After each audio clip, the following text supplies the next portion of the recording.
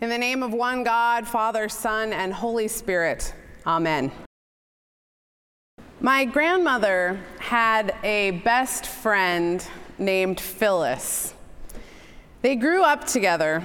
They went to high school together and then college, and then they moved to the same town and had kids at the same time and stayed best friends for the rest of their lives, raising their families basically together. Then in retirement, they spent their days playing tennis, going to the movies, having lunch, and spending summers down the shore in Avalon, New Jersey. Judy and Phyllis were best friends. My grandmother, Judy, died first in 2002, and Phyllis was, of course, devastated. As she helped my mother go through my grandmother's things, she started to cry. Tears fell down her cheeks, and as she wiped them away, she apologized. "Oh, I'm sorry," she said. "Your mother wouldn't cry like this. I never saw Judy cry." My mother and I later reflected on what Phyllis said. We certainly saw my grandmother cry. And we thought Phyllis and Judy were college roommates. They were together through World War II when my grandfather was serving in North Africa. They had gone to each other's weddings, survived between them the birth of 6 children. One of those children survived childhood cancer. And then eventually they were each divorced. So their lives were long and hard with many various disappointments and sorrows. And yet Phyllis never saw Judy cry? It just doesn't really make sense. Why didn't Phyllis see my grandmother cry?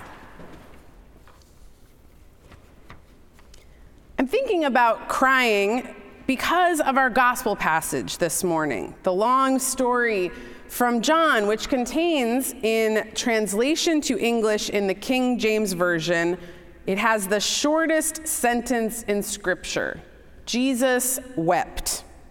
Or as it appears in our version this morning, Jesus began to weep. The translation is more than crying, more than a few tears that could easily be wiped away, but rather weeping. Jesus, God, wept. This story is a turning point in the Gospel of John, from the section of the book that shows Jesus' signs to the section of the book that shows Jesus' glory.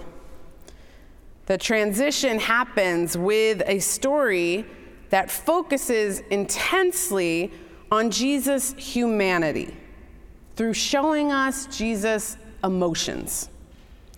The story of Jesus and his good friends as they face death. We learn that Jesus has friends who are siblings: Mary, Martha, and Lazarus. They live outside Jerusalem in Bethany. Lazarus is sick, so Mary sends a note for Jesus with hope that he can help.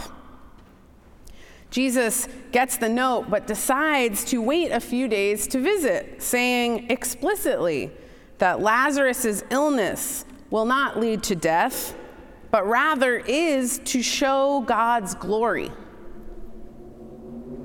When Jesus finally arrives in Bethany, Lazarus has been dead for 4 days. Mary and Martha are angry. They each say to him, "If you had been here, my brother would not have died." Jesus sees Mary weeping, and the Jews who came with her also weeping. He was greatly disturbed in spirit, the scripture says, and deeply moved. He said, "Where have you laid him?" They said to him, "Lord, come and see." Jesus began to weep. And so Jesus, disturbed, as the text says, calls out to Lazarus in the tomb. And bound up in the strips of cloth, put on a body at death. The same word for the bands of cloth Jesus wore as a baby in the manger, and the same word that describes what he will wear again soon in his own tomb. Lazarus stands and exits the tomb. Through this sign, Jesus' call and Lazarus' resuscitation, the people who see it come to believe in Jesus' power.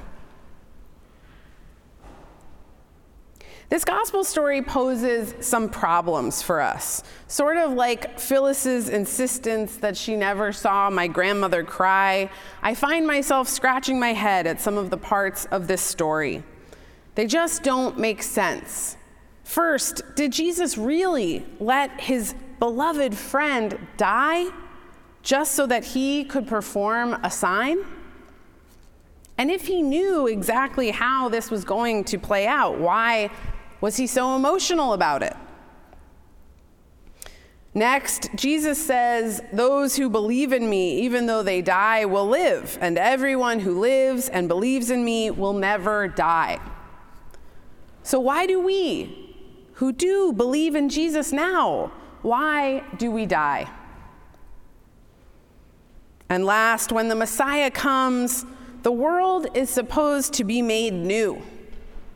There will be no more death, no more sadness. But as we can all see, there is plenty of death and sadness all around us. So how does this work?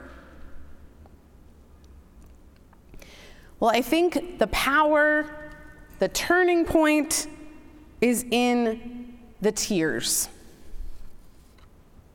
There's a quote, an aphorism, that is on famous quotation lists and has been for years and years. Sometimes it is attributed to Dr. Johnson, sometimes to Washington Irving, sometimes to Rumi. It was probably written by an anonymous newspaper editor at the turn of the 19th century. But regardless of its origin, it has persisted, been read at funerals, posted on the walls of hospitals because of a truth that it bears. It says, there is a sacredness in tears. They are not a mark of weakness, but of power. They speak more eloquently than 10,000 tongues. They are the messengers of overwhelming grief, of deep contrition, and of unspeakable love. I think this is how Jesus' tears function in this gospel story.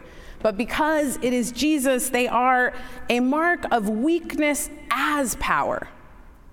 The power is not in spite of their weakness, but because of it. They are holy and they do something. The tears coming from Jesus' huge love for his friends participate in, create, make real the raising of Lazarus. Like waters of baptism, salty tears bring forth new life. But are tears always like this? Is it as easy as having a good cry to participate in resurrection power alongside Jesus? We have a big book of fairy tales at our house, and our 3-year-old son, Harry, loves flipping through the pages looking at the elaborate illustrations. Who dat? Where da witch? Why he doing that? The other day, he wanted to read the story of the Frog Prince for the first time. We had been stuck on the Little Pigs for a very long time. But he finally wanted to move on to the Frog Prince. And in the version of these fairy tales that we have, the princess spends the whole first half of the story weeping. She's weeping because she lost her ball. She's weeping because she has to spend time with a slimy frog. She's weeping because her father, the king, is telling her what to do. She is weeping here, she's weeping there, she's weeping all over the place. Harry kept stopping me. What weeping? He'd never heard the word before. It's crying a lot, really hard, I told him. But of course, 3-year-olds need to know more. Why is she weeping? Why is she not crying? She is crying. She's just crying really hard. So we use the word weeping. What weeping? The cycle continues with a 3-year-old, of course. And I think in his 3-year-old way, Harry was really parsing out something about tears, about emotion, about discerning what is real, what is guttural, what is sacred, versus what is manipulative, unearned, or disintegrated from self. In our contemporary culture, there is a kind of tears sometimes called white woman tears, used by white people like me to maintain our privileges. In America, this has its roots in slavery, where white women found their power in the plantation system by wielding their emotions. But we can see this same power structure at play in our own scripture from generations before. Sarah, when she casts Hagar out of the tent and into the wilderness. Potiphar's wife, when she lies about Joseph to get him sent to prison. In The Frog Prince, the princess loses a literal golden ball, which causes her to burst into sobs. These tears are an archetypal introduction to this concept that a privileged person weeps when our power or wealth or influence is lost. Those tears do have a certain power, but it is not weakness that gives it that. They are not of God, and they are not the same kind of weeping that Jesus does in his story.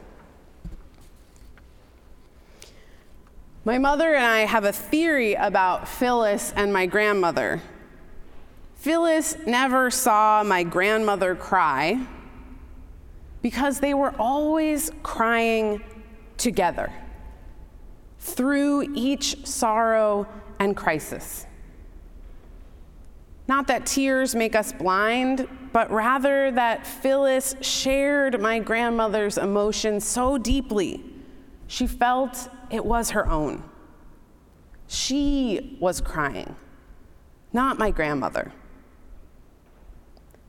God is like that. God reaches a hand toward our tears.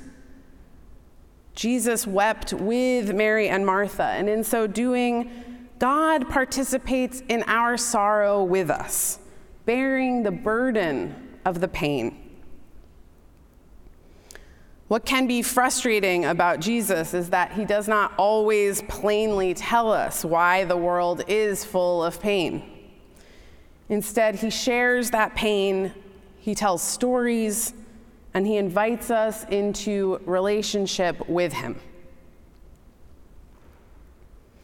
What is miraculous about Jesus' model of empathy in this story, the power of his tears, is that we know they are also preparing himself for his own death.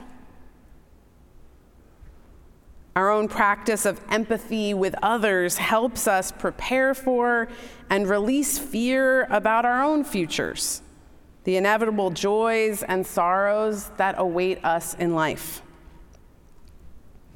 And it's why we read this story together on the last Sunday in Lent, as we gear up to walk alongside Jesus in his final days in the weeks ahead. So this morning, where in your life might you, like Phyllis, not even recognize the power you have? the power you have through your ability to be with, alongside those you love. The world will be changed, as Jesus promises us, when we all realize the sacredness of our tears. Amen.